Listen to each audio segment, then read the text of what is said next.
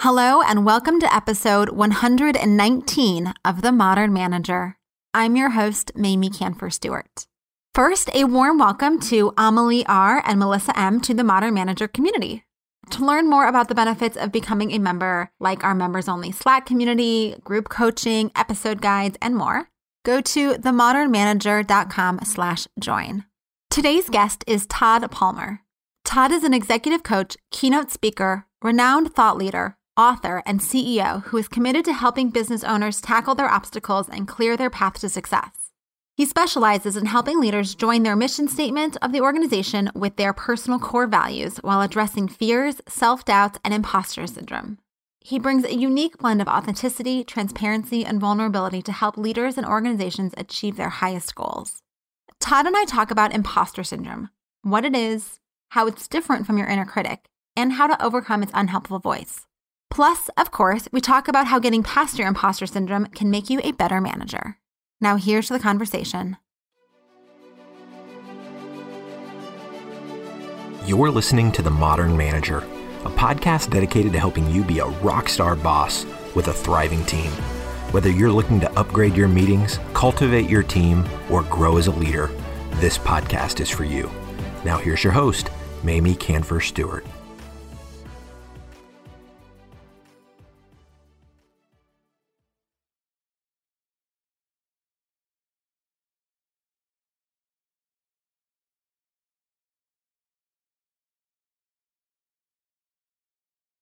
Thank you so much for joining me today, Todd. I am excited to talk to you about a topic that we have never touched on this show, which is imposter syndrome. Yes, one of my favorite topics. I'm excited to chat about it. Well, I'm glad you're excited because I'm nervous, to be honest. That could be your imposter syndrome flaring. Exactly. This is something that, it's so funny because I fancy myself a little bit of a thought leader, having a podcast and, writing a blog and all those things.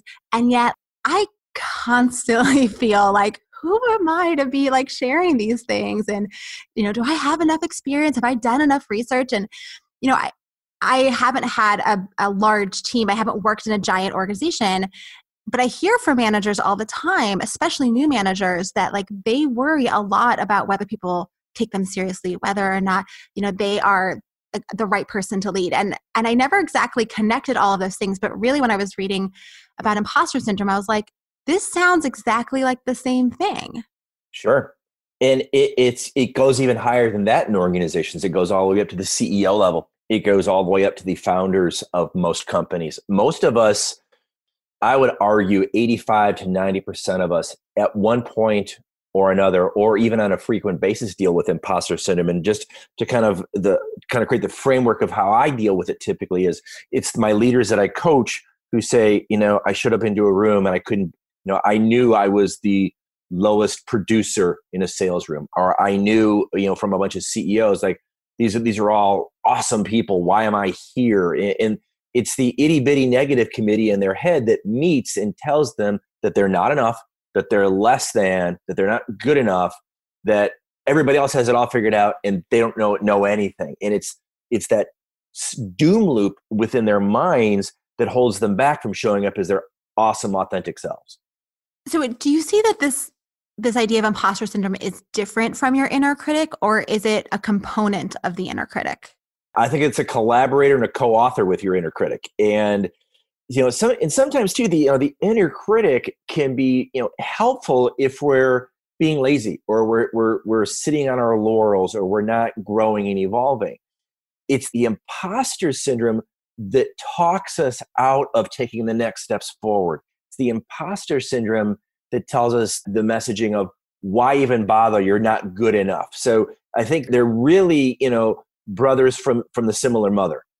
That makes a lot of sense. And one way that I've kind of thought about it for myself is that the inner critic is telling me that I'm not good at something, or like I didn't do my best, or I didn't do as well as I should have. And the imposter syndrome is telling me you can't do it. Right? Like you're faking it. Yeah, and wait till everybody finds out how you really have been faking it for all these months, weeks, or years. That's the imposter syndrome. where like the inner critic will think about like from an academic perspective, the inner critic's going to say to the student, you've got 5 A's and you got a C. All they do, your inner critic, is beat you up over the C. That was me. That was me as a student, and that was me as a parent raising my son. And what I failed to realize was that we can't be great at everything. We can't be, most people don't get all A's in all subjects. Those are the rarefied unicorns. But what we do have is we have our own internal strengths. We all have our own zone of genius. Every leader, every entrepreneur, some leaders, for example, are really organized. Some leaders are really good at managing people and inspiring people. It's really sometimes very challenging, especially with the entrepreneurs that I work with, to be both the visionary and the execution person. And the inner critic will then collaborate with the imposter syndrome and tie in, well, you should be both sides. You should be both the visionary. You should be as well as the execution person. And then the imposter syndrome will join in and say, well, Bob down the street is great at both, or Sue, at your meeting can handle both. Why can't you? You suck. And that's where it gets really, really toxic. A quick story for you is I suffered massively personally with imposter syndrome. In 2006, I'd been an entrepreneur for about 10 years. And I had my good years, I had my bad years, but was kind of humming along until I really started beating myself up for not being I used to call it the oracle, like from the movie The Matrix. I should have all the answers for all the people, to all the problems, all the time. And I was growing, my business was, several $1 million at that point. And what I didn't realize is the rugged entrepreneur, the rugged individualist that I was that started the business, I had outgrown that role and I didn't realize it. I had to look back at it in retrospect that, hey, I'm no longer this rugged individualist. I've got a team of 12 people working for me. And my skills didn't evolve with that. And in that lack of evolution, I didn't learn financial literacy, for example, as the CEO of the company. And I just faked it. And I didn't want to tell anybody, but I didn't know what I was doing. And it got so bad, I got $600,000 into debt. I was 2 months away from running out of all of my money, including losing the house that my son and I were living in. At the time, I was a single dad. So not only was I putting my business at risk with my imposter syndrome, I was putting the safety and security of my son at risk, that we're going to be homeless. And I finally hit my bottom as an entrepreneur, and I raised my hand and I finally got a coach to come in and help me. And he helped teach me about my financial literacy. He talked extensively about really the imposter syndrome and to stop listening to it and to pivot off of the things that it was telling me and quiet it. And it's like, he said, you give me the analogy is the imposter syndrome is in the driver's seat of the car of your life. You're in the passenger seat. You're never going to eliminate all the imposter syndrome or all the negative self-talk. Just switch seats with it. You drive your life. It's still going to be there in the background. It's still going to be chattering at you, but you don't have to listen to the backseat driver that it's become. And once I was able to create that mental image in my head, then we were able to create plans and processes, focus on intentions of getting out of the debt, not the expectation of knowing how I was going to get out of debt. And we eventually did get out of debt. And we hit a hockey stick moment where we hit this inflection point where the business just took off, and we made the Inc. 5000 is one of the fastest growing companies in America 6 times. And I argue I only was able to get out of the debt and have that great ride of success because I dealt with my imposter syndrome. Wow. I mean, that's an incredible turnaround from what I imagine. It sounds like a relatively kind of simple shift, but probably is a little bit harder to actually, grapple with what that really means to kind of put your imposter syndrome aside and to take the reins and put them in the back seats. And that's what I had to reach out and get help for, because I couldn't do it myself. And I think a lot of times we as leaders, we as managers, we as entrepreneurs think I have to do it by myself. I have to do it for myself. The reality I find with my leaders that I coach now is often I can get them to do more when I anchor them into doing it for others, whether it's for their families, whether it's for their teams. And one of my clients was telling me the story about how when he would drive in his car by himself, he would drive recklessly in a sports car. But when his family, his wife, his children were in the car, he would drive much more safely. And once he told me that story, I'm like, I got you. Let's anchor all the stuff in and how you can do what you need to do for your family, because you're not doing it for yourself, because you've already told me a story about how you operate the car in a less safe fashion by yourself. But when you've really got something to lose or someone to lose, you behave differently. And many, many, many leaders will do more for their team sometimes than they will do for themselves. And it's that recognition we as coaches can bring to them to help anchor them into really creating not only a life by design, a business by design, but also working with either their family as a team or their employees or their coworkers as teammates to get where the business or the family needs to go. Ooh, I love that idea. Like sometimes it's around it's almost like the motivation, right? How can I overcome this? How can I kind of anchor myself to something that I'm passionate about or I feel dedicated to so that it feels less hard to make those choices? And I get that like for a whole slew of people, and maybe that's just the first step for everyone, is to like find the motivation to do that hard work of shifting. Oh, let's stay on that motivation piece for just a second, because I had the same exact problem. I said, well, when I get motivated, I'll take action. So I used one coach for 6 years for my business to help me turn it around. I've used another coach for the last 7 years. So I coach now full time. I retired from my recruiting company, but I also use a coach, and he's a mindset expert. He's literally a neuroscientist. And we had the exact conversation about motivation, and he can scientifically prove that motivation comes second, action comes first. Every single time. People think it's like a movie script. Well, when the character's got to get motivated, and then Rocky takes action, or then, Luke Skywalker takes action. No, it's the first step, and then there's a result of that step. And that creates the momentum, and that creates the motivation. So if I could leave your audience with just one thing, it's action first, motivation second. We always have to take action. And often what we will do is we'll do this thing that Mark Manson talks about in his work called the law of avoidance. We don't take the action because all we want to do is feed into the imposter syndrome. So we don't take the action, but we talk a really good game, but we don't actually get off our butts and do what we need to do. And then the momentum occurs. So I'm thinking, for example, like I know when I do my solo episodes on my show that I spend a lot of time researching and talking to people and thinking so that what I then share with my audience, I can feel really good about. And someone told me once that I'm basically avoiding, I'm delaying, I'm over investing in that process because of imposter syndrome or because of fear that I might say something that somebody disagrees with or that someone has a different mental model for. So it's so funny to me that action can be both what is the action that you need to do to get past this? And also, what are the actions that you need to stop doing to get past it? Right, exactly. And I think the person who's giving you this counsel might be onto something, because I just talked to somebody yesterday. My main business through coaching, my main marketing was to go on stage, talk in front of an audience. Someone connects with me in the audience to potentially engage me for coaching services. That was the whole marketing model. Well, with COVID in the travel restrictions, that's not currently working right now. And he said to me, he goes, I loved seeing you on stage a couple of years ago.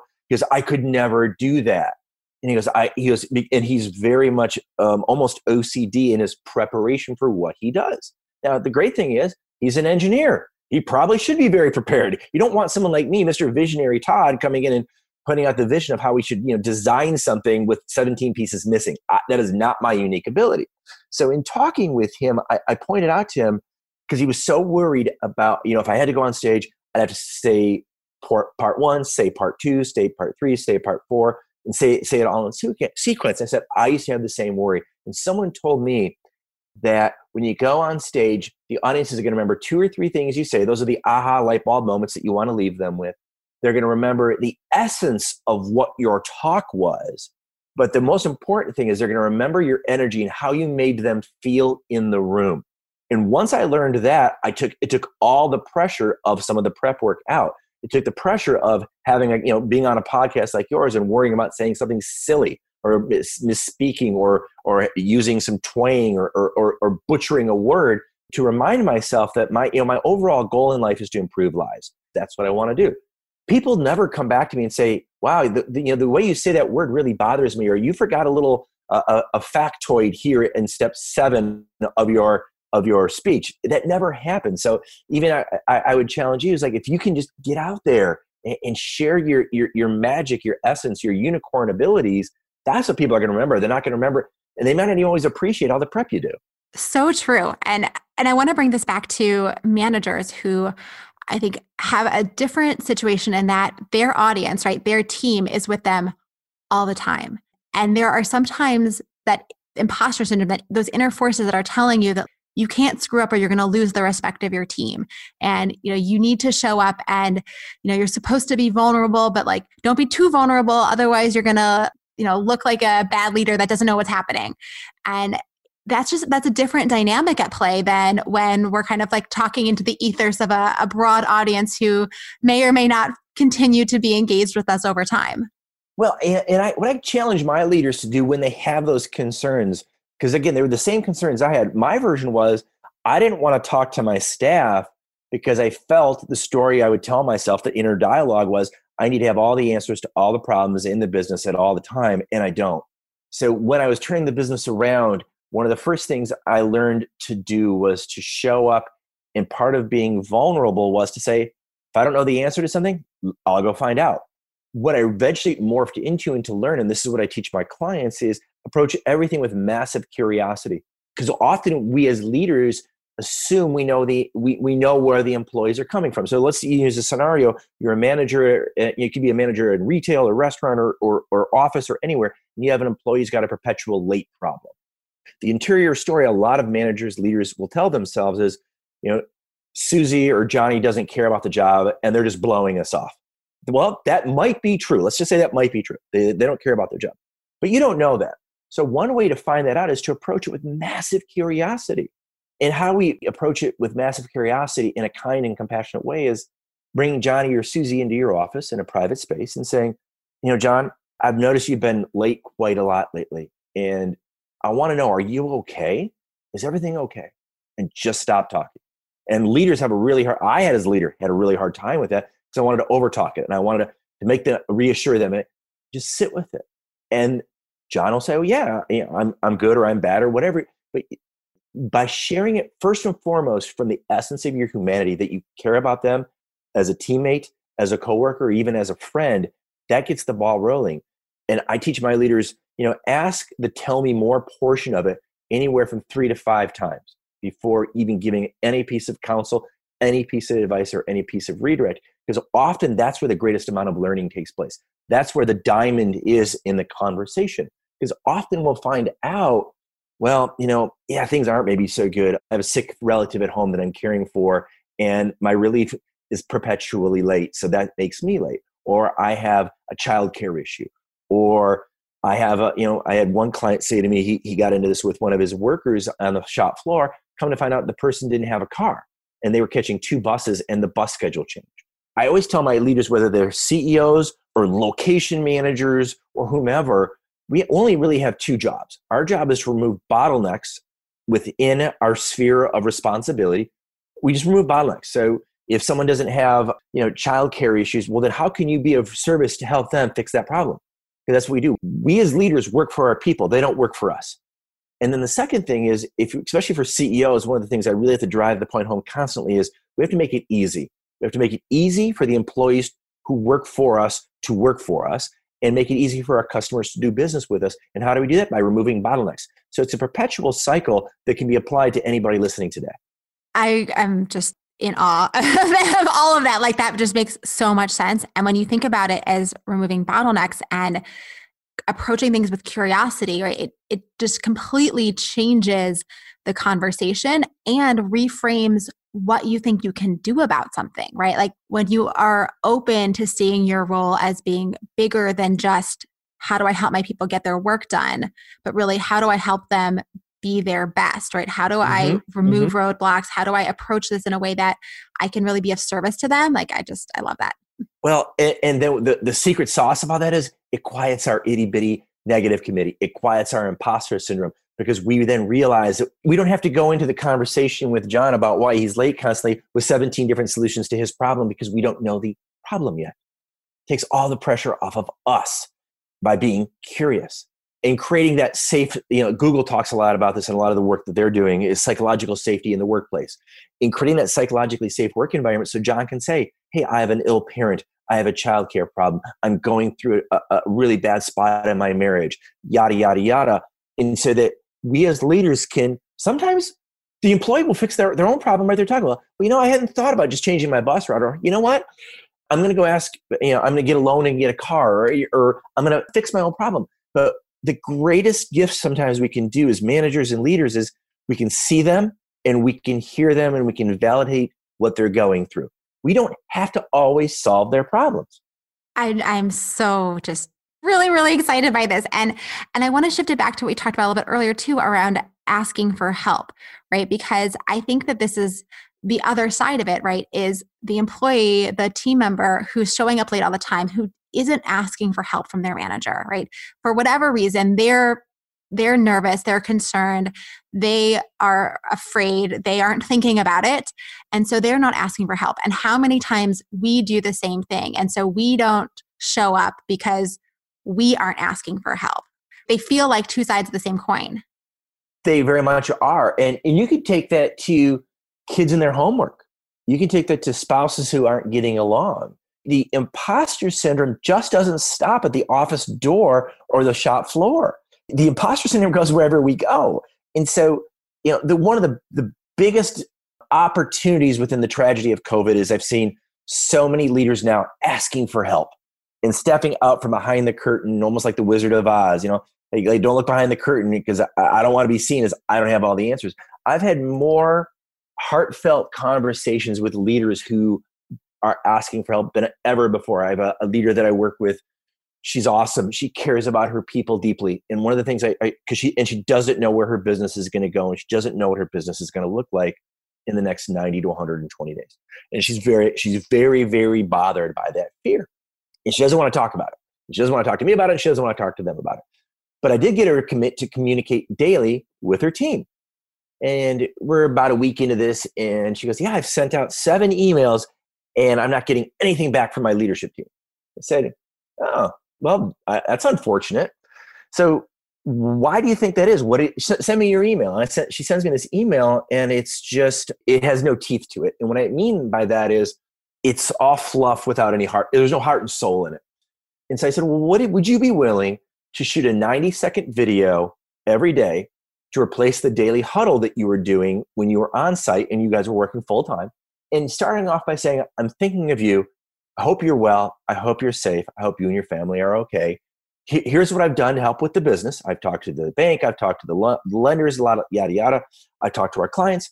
And here's the areas that I don't have answers to yet, but I'm continuing to search in. And I just want to let you know that I'm out here and I care about you and I can't wait till we're all back together.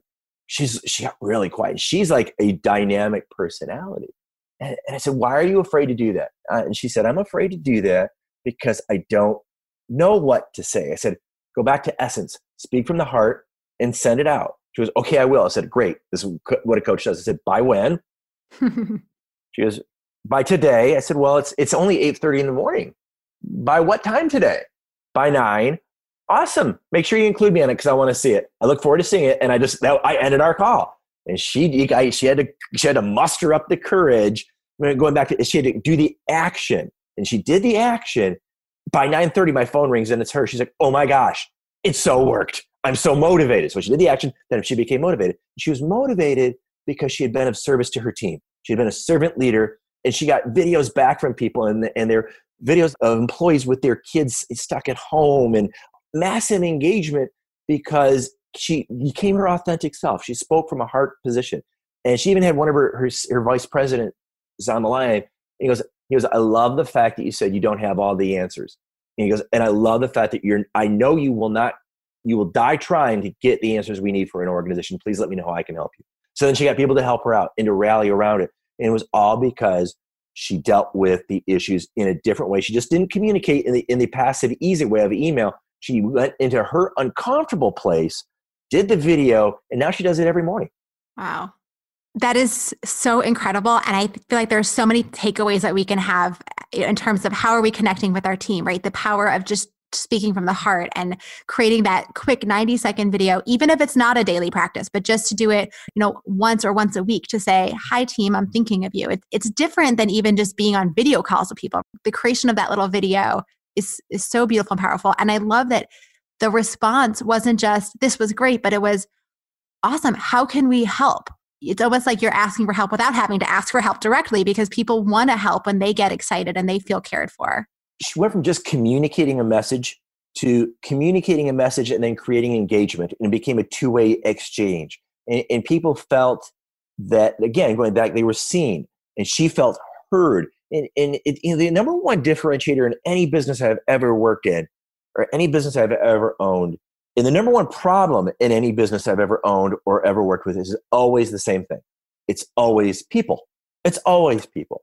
And business is not super complicated for an entrepreneur or CEO if they really peel it away. It's cash, it's strategy, it's execution, and it's staff. Where it gets all messed up or where it becomes super successful is with the people who manage the cash, the people who create the strategy, the people who don't execute against said strategy, and the staff who leaves because the people who own or run the company don't see and hear them. So it's always a people problem. So true. Well, I think this is probably a good place for us to shift gears because we just talked about a lot of solutions to not allow yourselves to have those terrible people problems. So instead of going down that rabbit hole, let's shift gears and have you share a rock star manager that you had the privilege of working for and what made that person so amazing. So, and it's interesting because I've been my own boss I'll tell everybody I'm 51 years old. I've been my own boss since I was 27. And I'm thinking of two guys. One guy, he was my first boss out of college. His name was Steve. And the second guy was my last boss before I started my company. His name is Mike. And the commonality between both of them that made them great was they saw me as a person and they talked to me as a peer. And they were both significantly older than I was. And in Steve's case, he knew that the job that I was working for him in was not going to be my long-term career. It was retail store management, and it wasn't for me for a lot of different reasons. And he still continued, even though he knew I was leaving, he still continued to invest in me as a human being, which I so appreciated. And in Mike's case, he was able to work with me in such a way during some incredibly difficult personal challenges that I've taken the lessons that I've learned from both Mike and Steve. And when, I had large teams, I would pass some of those things on about being humanistic. And now when I'm coaching my leaders, I will often reference the impact those people, those managers, those leaders had on me when I was an employee and try to translate that for my clients so that they know they can have impact with their teams as well. So lovely. And where can people learn more about you, Todd, and the work that you do? Yeah, the best place to catch up with me is on my website, and that website is extraordinaryadvisors.com. If someone wants to reach out to me directly, my email address, I'm happy to give it out, is todd@extraordinaryadvisors.com. I'm on Instagram. I'm on Facebook. I'm on Twitter. I'm on LinkedIn. I'm really easy to find. If someone wants to connect with me, I'm really, really simple to locate. Fantastic. Well, thank you so much for this incredible conversation. I feel like I have a lot to think about for myself and how I want to show up and ask for help more often. Awesome. Thank you so much for the opportunity. I just loved this conversation. Todd has generously offered a free 30-minute coaching call with one member of the Modern Manager community to help you get unstuck around crucial or difficult conversations, change and adjusting to the new normal, or whatever it is that's on your mind. If you want to be in on that drawing, you must be a member of the Modern Manager community by October 6th, 2020. To learn more about membership and to join, go to themodernmanager.com/join. And if you work for a nonprofit or government agency, you can get 20% off of any membership level. All the links are in the show notes, and they can be delivered to your inbox when you subscribe to my newsletter. And you'll find that at themodernmanager.com. Thanks again for listening. Until next time. Meetings are one of the most critical components of healthy collaboration, and teams are at the heart of how we work. Meteor helps you use your time in meetings productively, build healthy relationships with your colleagues, and move work forward. To learn how we do it, visit meteor.com. That's MEETEOR.com. You've been listening to The Modern Manager. You're already becoming a rock star boss of a thriving team, I can tell. To ensure you never miss an episode, subscribe to the show in your favorite podcast player and join the mailing list at mamieks.com/podcast. That's MAMIEKS.com/podcast to get show notes and other special content delivered directly to your inbox. Thank you so much for listening. Until next time.